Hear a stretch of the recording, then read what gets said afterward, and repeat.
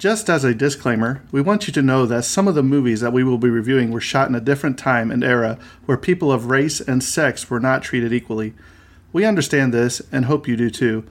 The movies or anything that happened on the sets are not the views of this podcast or what this show is intended to be all about. Exactly. And we want to give due diligence in presenting the movie and not the views of the cast or directors or anyone involved. But we also feel it's necessary to let the audience know some of the background information to get a feel for what was happening at the time of shooting the film. Again, we hope you understand that we do not agree with everything that went on, and we just want to give out the information. And with that being said, hope you enjoy the show.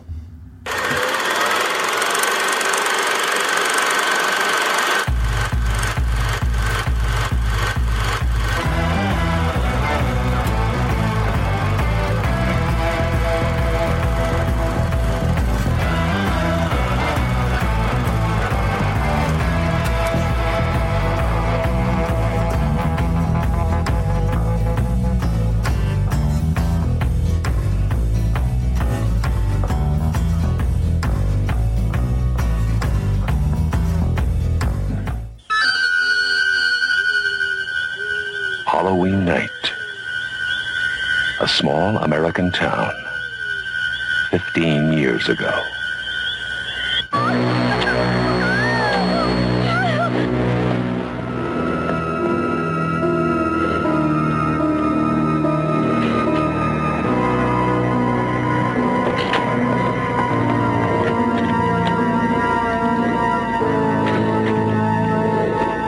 Michael?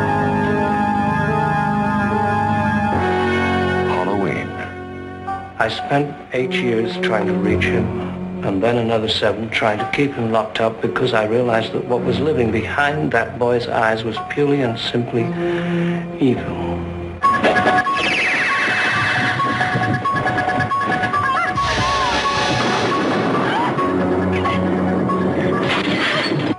I think he'll come back.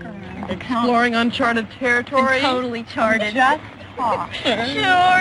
The only reason she babysits was to have Halloween.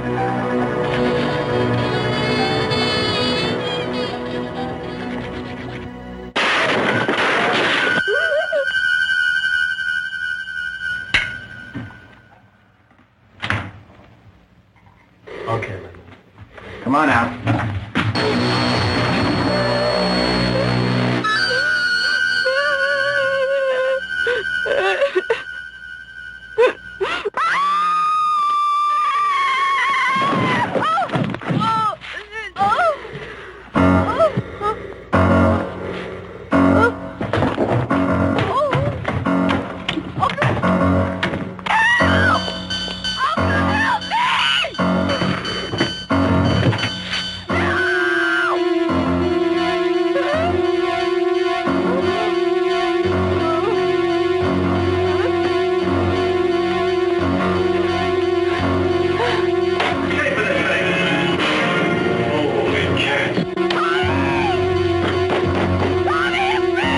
Halloween. The night he came home.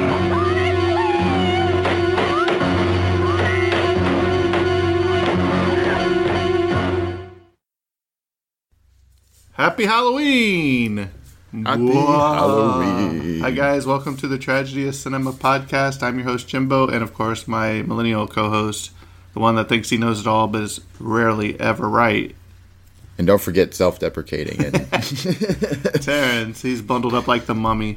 Just a couple things to get out of the way. Number one, we didn't release any Universal Monsters this week. We will be doing some more next week. We had to push it back a week due to some different circumstances. So life happens, and hope you guys understand that.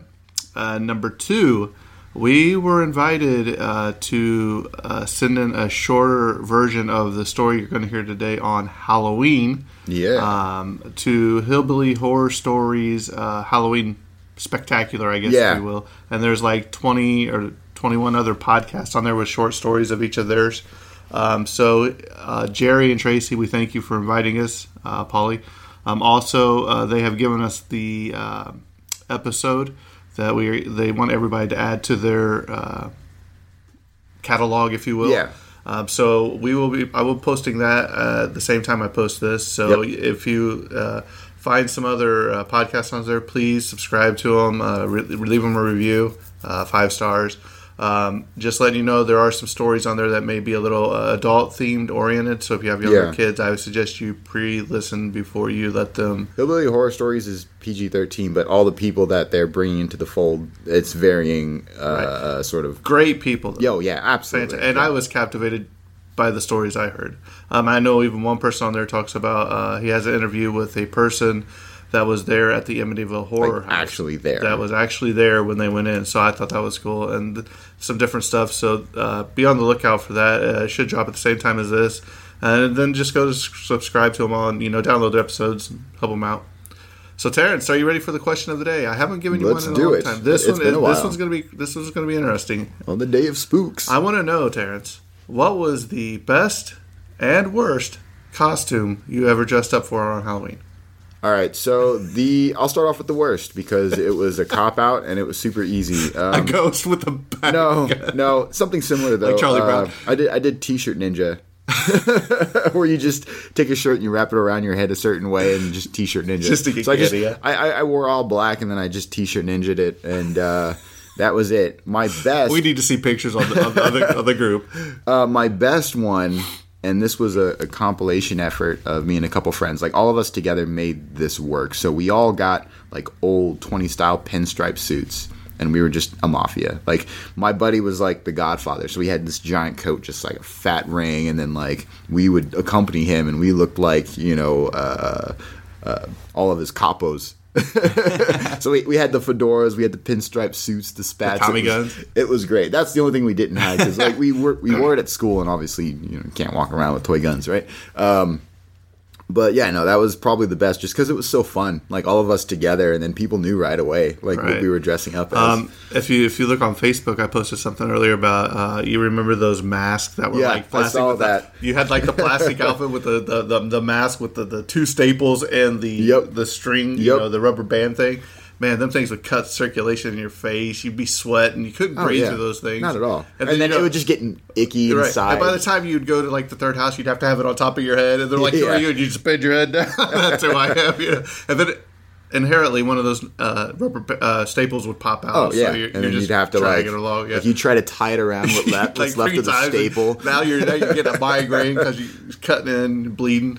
Good times. Yeah. A couple of my Halloweens. One time my dad worked for a company and they were throwing out some stuff and he grabbed like different tubes and aluminum stuff and made this robot space thing. It was pretty creative. Thanks, Dad. I'll have to put a picture up if I can find one. Nice. Also, I remember I had this like crazy looking mask, and I found a lab coat at Goodwill. Oh, nice! And put blood all over it, and put like doctor something on there, and then my cousin Scotty, he dressed up like a sheriff and like handcuffed me, and I had broken handcuffs and all that. So, nice. So enough about that. Let's go ahead and jump into Halloween. Halloween on Halloween. Dum, bum, bum. Release date. And if you hear anything, it is a torrential downpour outside. So, it's pretty creepy outside right now. So, also to anyone who's out in Southern California, I hope you are all safe. I know there's a big fire going down there. My family's out there too. Always a fire out there somewhere? It seems to get worse and worse every year. Well, I seen they cut the water off for like 4 million people or something. They cut water off. They also cut electricity off too. So obviously. I hope everything. Yeah, goes hope well everybody down there. stays safe out there. So, release date October 27th, 1978. Budget $325,000.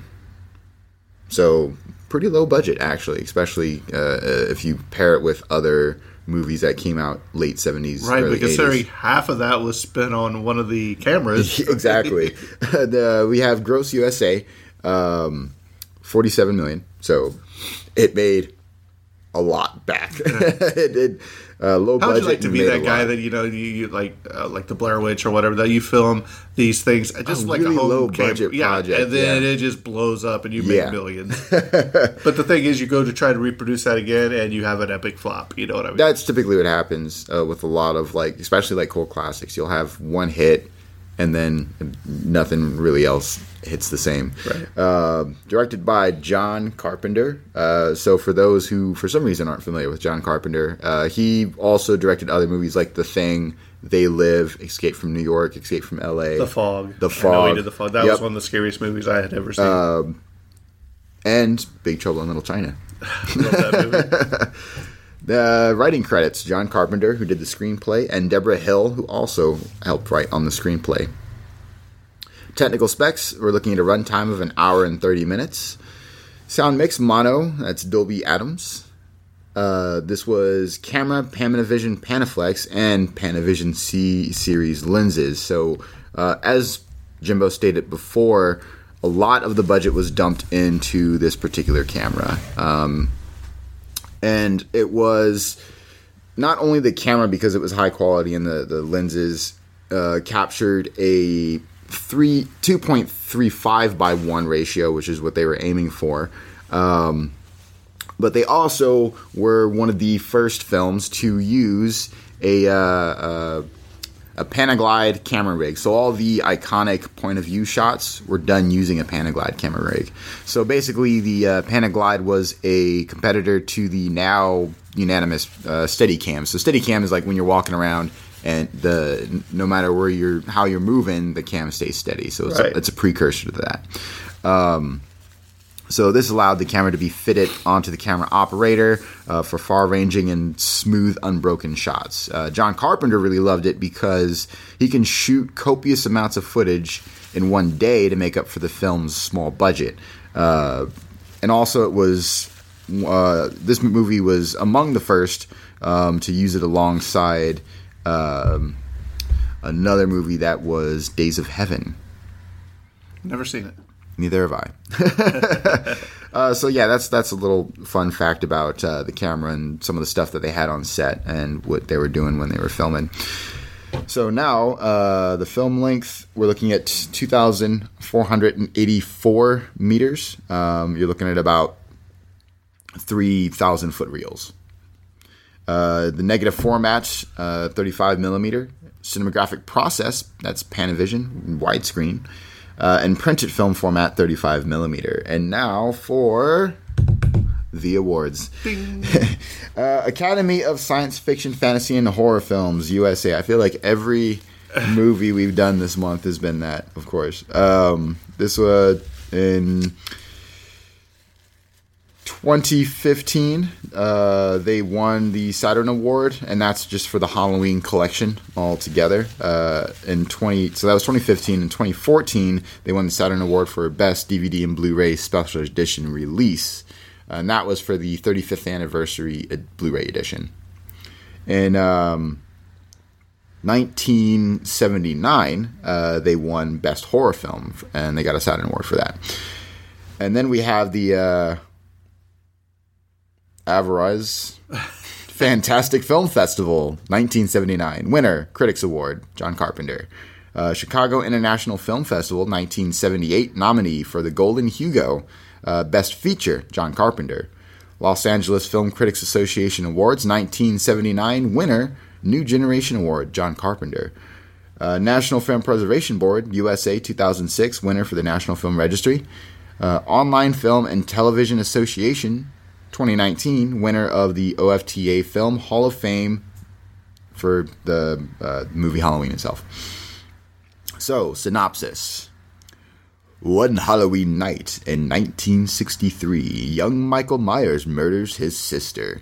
Now, 15 years later, Michael has escaped from the mental hospital and returned to Haddonfield, Illinois, to kill once again. Dun, dun, dun. All right, so let's go ahead and jump into the cast real quick.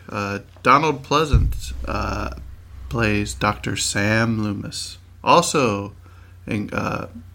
wanting or selected to interview for play the Doctor, we have Peter O'Toole, Mel Brooks, Gotta love it. Stephen Hill, Walter Matthau, Jerry Van Dyke, Lawrence Tierney, Kirk Douglas, John Belushi, Lloyd Bridges, Abe Vigoda, Chris Christopherson, Sterling Hayden, David Carradine, Dennis Hopper, Charles Napier, Yul Brynner, if you remember from our Magnificent Seven, and Edward Bunker.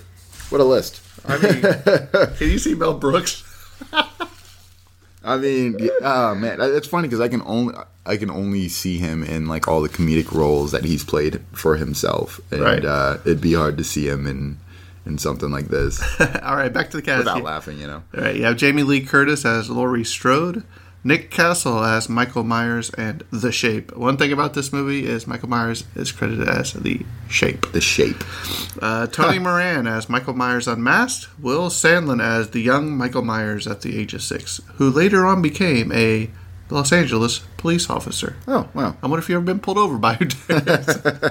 PJ Souls as Linda Van Der Klock, Nancy Keys as Annie Brackett, Charles Cyphers as Sheriff Lee Brackett, Kyle Richards as Lindsay Wallace, Brian Andrews as Tommy Doyle, John Michael Graham as Bob Sims, Nancy Stevens as Marion Chambers, Arthur Mallet as Angus Taylor, Mickey Yablans as Richie Castle, Brent LePage as Lonnie Elam, Adam Hollander as Keith, Sandy Johnson as Judith Margaret Myers, David Kyle as Danny Hodges, Peter Griffith as Marcus Strode, Robert Fallon as Dr. Terrence Lamb, Sandy Johnson as Judith Myers.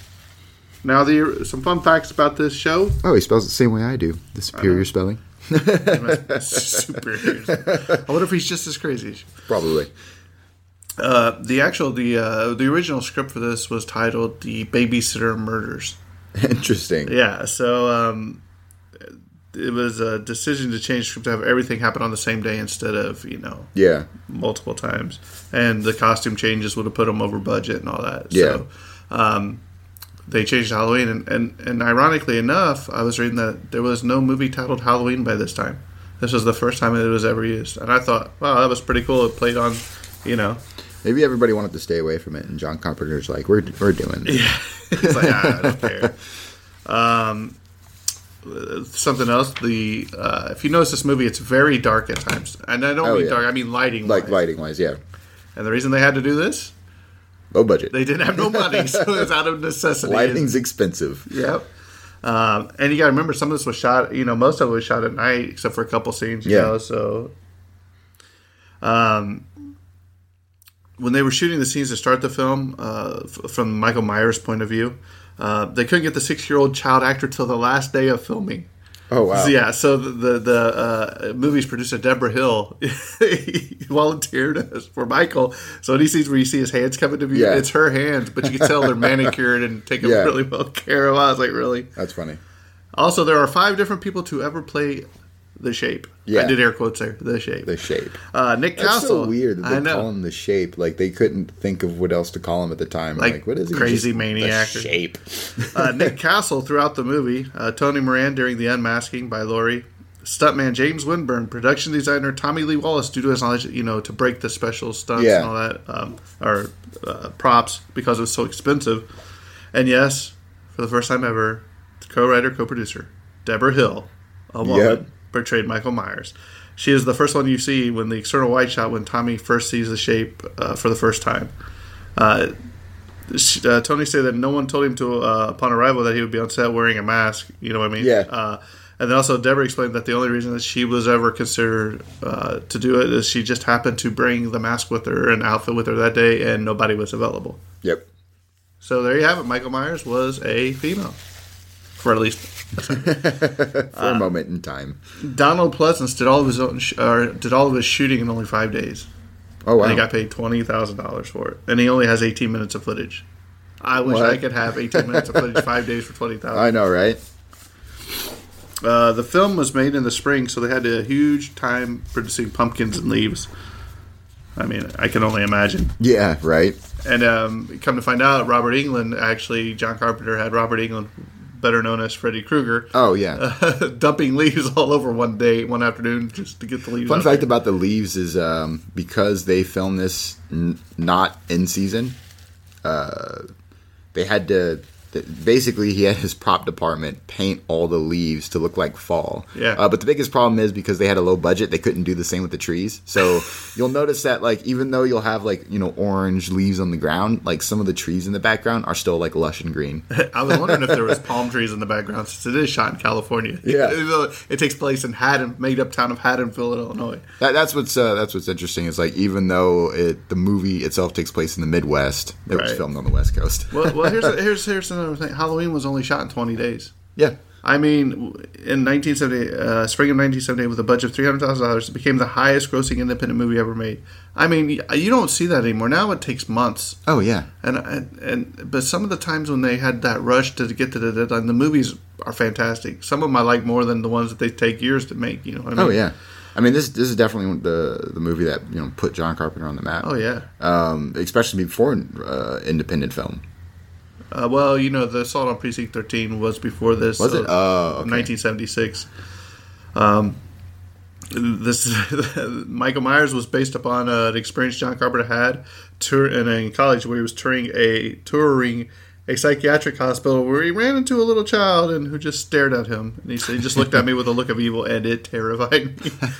We all have those little kids that look at you like, oh yeah, this kid's gonna snap. This kid's gonna snap on me at any second. You know what's even more funny but like creepy is when I used to work at Fry's Electronics and retail, right?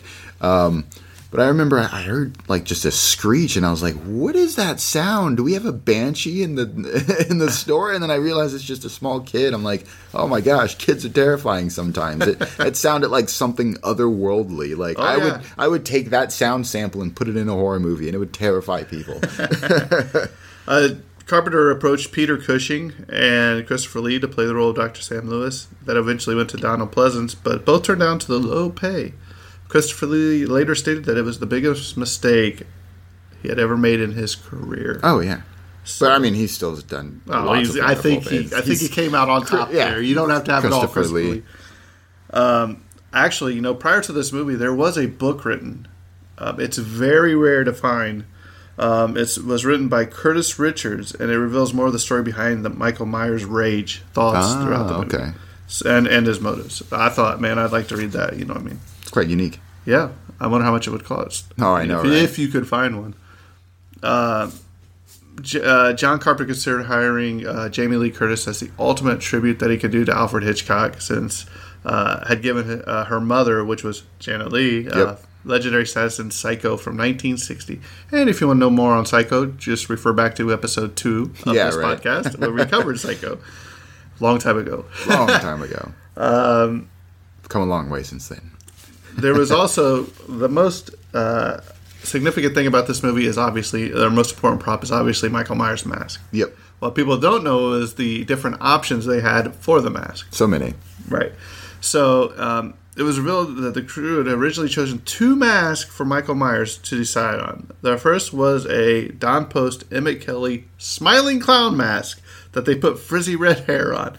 This was a homage to how he killed his sister Judith in the clown costume. If you remember, he had that little cellophane like we were talking about earlier. They tested it out and it appeared too demented and creepy. I was like, man, I wonder what they think of it now. You know, I know, Pennywise. Right? The other mask was the 1975 Captain James T. Kirk, none other than William Shatner, which they purchased for about $1. It had the eyebrows and sideburns ripped off, and the face was spray painted fish belly white. And the hair was spray painted brown, and the eyes were cut open a little bit more. They tested out the Kirk mask, and the crew said that was much more creepy because it was emotionless. Yep. Kind of like Michael Myers was without them in the movie. Pretty much. And here's the 2 other people that there was considered for the mask: Richard Nixon that would have been hilarious. And Spock. Richard Nixon. That one kills me. That just kills me. The stabbing effect, as in most movies, is a knife plunging into a watermelon. So you get the... Yeah. This film was shot out of sequence because John Carpenter created a fear meter in Jamie Lee Curtis that she didn't know what kind of terror she would be exhibiting during the movie. Jamie Lee Curtis was so disappointed with her performance in this movie that she convinced she would be fired only on her first day of shooting. Oh, geez. I've noticed that with a lot of movies we cover. A lot of people think that they're going to be fired. Even Captain Picard thought he was going to be fired. Well, I think what it comes down to is, I mean, and this is just true across the board, not just for actors, but we're all our own worst critics. Like, Right. I'll look at something I do, I'm like, man, I did terrible and awful, I should never do this again. And then somebody else will come back and So be you like, listen to our early podcast episodes. I'm like, no, it's actually pretty good. I'm like, oh, I feel a little bit better about myself, but not really. Anyway, Right. So, but her phone rang that night, and it was Yeah. John Carpenter, and he said, "Hey." She thought this is the end of my movie career. I'm never going to go anywhere. But nope, Carpenter called to congratulate her until he was very happy with the way things had gone. But the fact that she was Janet Leigh's daughter probably didn't hurt any, exactly, yeah. Because Carpenter was a big Hitchcock fan. Even though Jamie Lee Curtis wasn't even Carpenter's first choice. She says he wanted the daughter of the person on Lassie. I was like, wow. The Michael Myers house is actually an abandoned building the filmmakers found in South Pasadena, California, which has now become a chiropractor office. What a transformation. Going from breaking backs to building backs. All the actors wore their own clothes to save on the budget. Yeah. As we stated we already filmed this short for the Hillbilly Horror Stories episode, but Jamie Lee Curtis went to JCPenney for all of Laurie Strober's and got her whole entire wardrobe for the movie for only less than $100. I think that is pretty funny. This is Jamie Lee Curtis' first feature film. She was paid $8,000 for her effort. Nice. I don't know that. I guess I'd have to pair it with other, what other people made. But obviously, like $8,000 was nice for me. I'd go in on a film set. But it was only 20 days of shooting. Remember that. That's true too. So you break that down. That's... Shoot, I'd do it. Okay. Not only did John Carpenter, do this movie, he also did the score Yeah. in 4 days. Yes, he did. So basically, he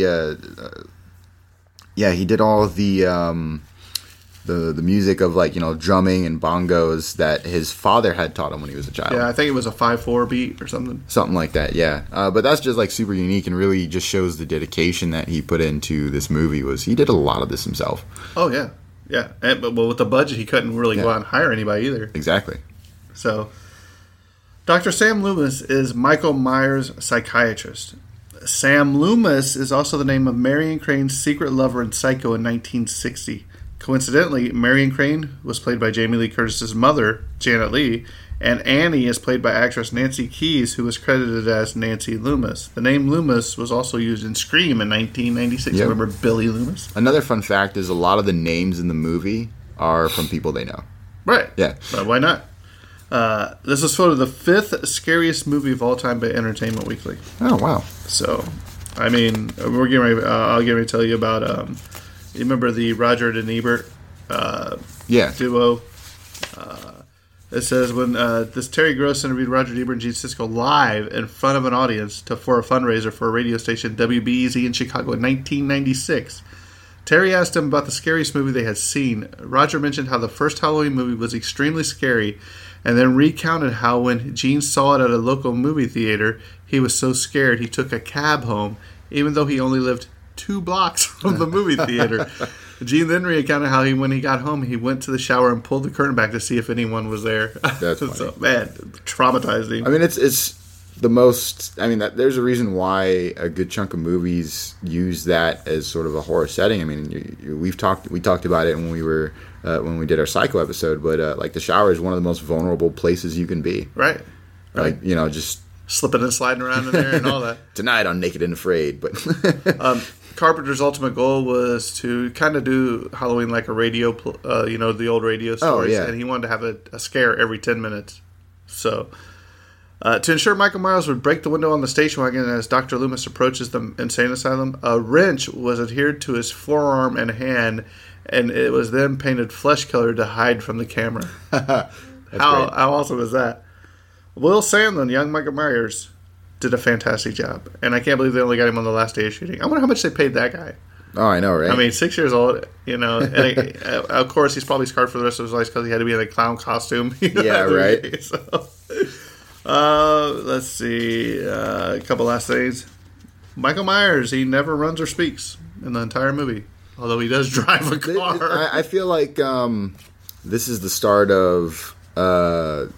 the horror trope, especially, 80s, early 90s, of like whatever the antagonist is, it's always just walking. It's never It's running. like that fast-paced one. Like Yeah. Jason Voorhees does the same thing. Yeah. Like, no matter how fast people are running, they always Now, Freddy's catch just up. like, rah! He's Yeah, just running pretty out much, after you. And last but not least, this is on the 1001 movies you must see before you die, as most of the movies are. We cover. Of course. So, Terrence, go ahead and tell me Halloween. Thoughts, It's a classic feelings. Halloween movie. Probably the first one. Exactly. It's a great movie to watch during Halloween. If you're in the slashers, it's a great movie. I guess that's the only sort of critique. I wouldn't even call it a critique. It's just more based off preference that people have. I know that there are people that don't like slasher films. Typically, I don't myself. I'm picky with them, I guess I should say, because I do enjoy some slasher films. But I do know there's some people who aren't into them.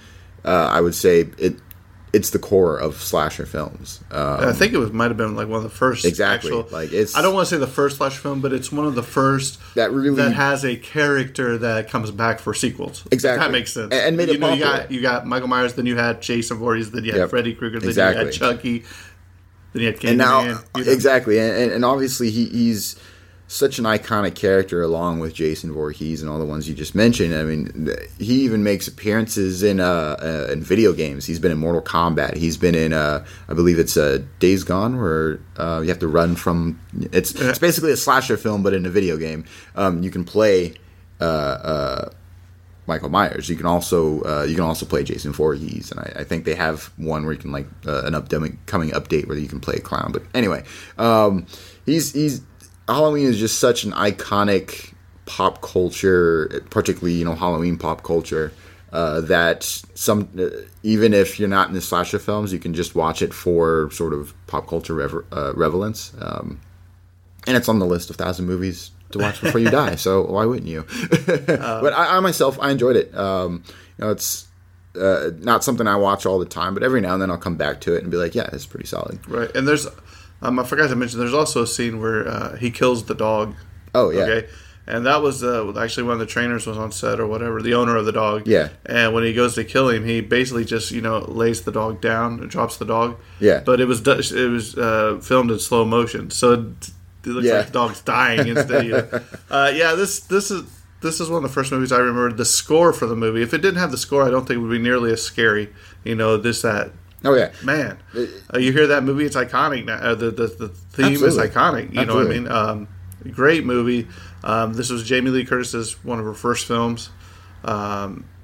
John Carpenter he goes on to do The Fog, which to me is the scariest movie, one of them that I've ever seen when I was a kid. Just the ending of that, where the pirates are coming into the church or whatever, it just scared me as a kid. To me, Michael Myers is probably my second favorite slasher guy. Yep. Jason Voorhees is my favorite, just because I like him. I know you're probably more of a Freddy or Chucky. No, actually, between them, or I guess between like all the slasher films, I've always liked. Yeah, I mean, Halloween is probably one of my favorite slasher films above the others. One other little fun fact, it just popped into my head is Jamie Lee Curtis said in an interview, she said, William Shatner's not too happy to be the face of Halloween, you know what I mean? But also, not only him, but Mike Myers, which, that's Austin Powers, Yep. So I Married an Axe-Murderer, Wayne's World. He said he's not very thrilled with having a murderer named after him either. Yeah, using his exactly. name. And it's funny because that was the confusion, like when I was younger, because they pretty much had the same name, and like sometimes I'd be like, "Wait, Mike Myers? Why? What does he have to do with horror movies?" And I was like, "It's like, no, Michael Myers." Oh, you mean he's a killer? Oh, totally different guy. So there you have it. That's our thoughts and feelings. So I would say give it a watch. If you've never seen this movie, check it out. It'll definitely, some of the stuff they did for the budget they had told a story. Absolutely. And some stuff with the bigger budget doesn't tell a story, and you're just like, what's all these explosions? And it doesn't mean anything to you. So, Terrence, I do believe we have one review we need to read today. We if you do. want to take it away. We finally have a review. By the way, if you go on iTunes, Tragedy of Cinema, leave us a 5-star review. It gets us more exposure. It lets more people listen to this awesome podcast. And so we have a review in from Jesse's Girl 229. And as I read that, the song played in my head. Jesse's Girl. Anyway. So, movie lovers must stick together is the title of this this review, which I like, and that is true. We must all stick together. But sometimes you just have those movies I just can't stand, so I can't stick together on So she writes, love it. I absolutely love movie trivia, and I'm a movie buff, and these two are awesome with comedy and knowledge, and then 3 thumbs up. Wow, 3. What's better than 2 thumbs up? 3 thumbs 3. up. Well, thank you, So thank you so much for writing in. So if you want to leave us a review, we will read them at the end of the episode that we receive it on. Yes, and please write in. We always love hearing. Even if you want to send an email at the Tragedy of Cinema podcast, or the Tragedy of Cinema at gmail.com. I read all those on the air. If you don't if you don't have iTunes and you don't feel like signing up to leave right, a then review. you can just send me a personal email and I'll read it. Yep.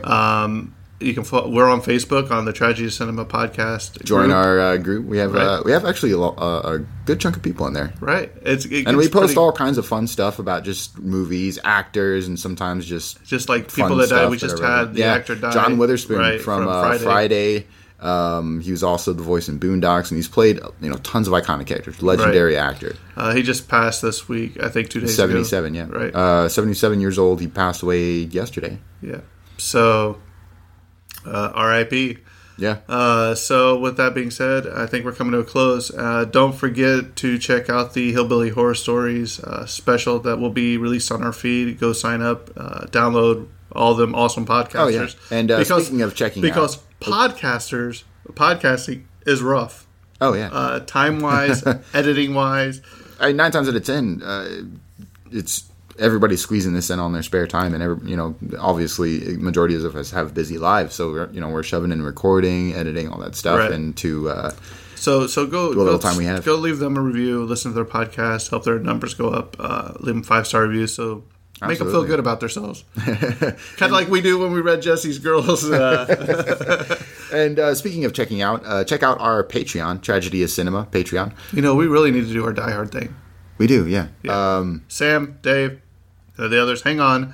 It's just been really, really crazy around here. So we're going to do some big things. And we have some special stuff coming up before the end of the year. We're not going to say what it is yet, but we're already perspiring.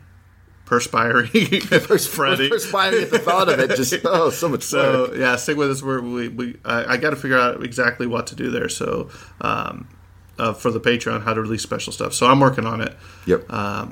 Anything else, Terrence? That's pretty much it. Have a happy Halloween, even though those listening to it will probably be after Halloween. But hopefully your Halloween is good and spooky. Maybe it's raining where you are and you need something to listen to while you're walking around. You never know. Maybe go watch Charlie Brown's The Great Pumpkin. Charlie Brown. I love that one. Yeah. That's a classic Halloween movie. Yeah, one of my favorites. Well, with that being said, this episode's coming to a close, and that's a wrap. And cut.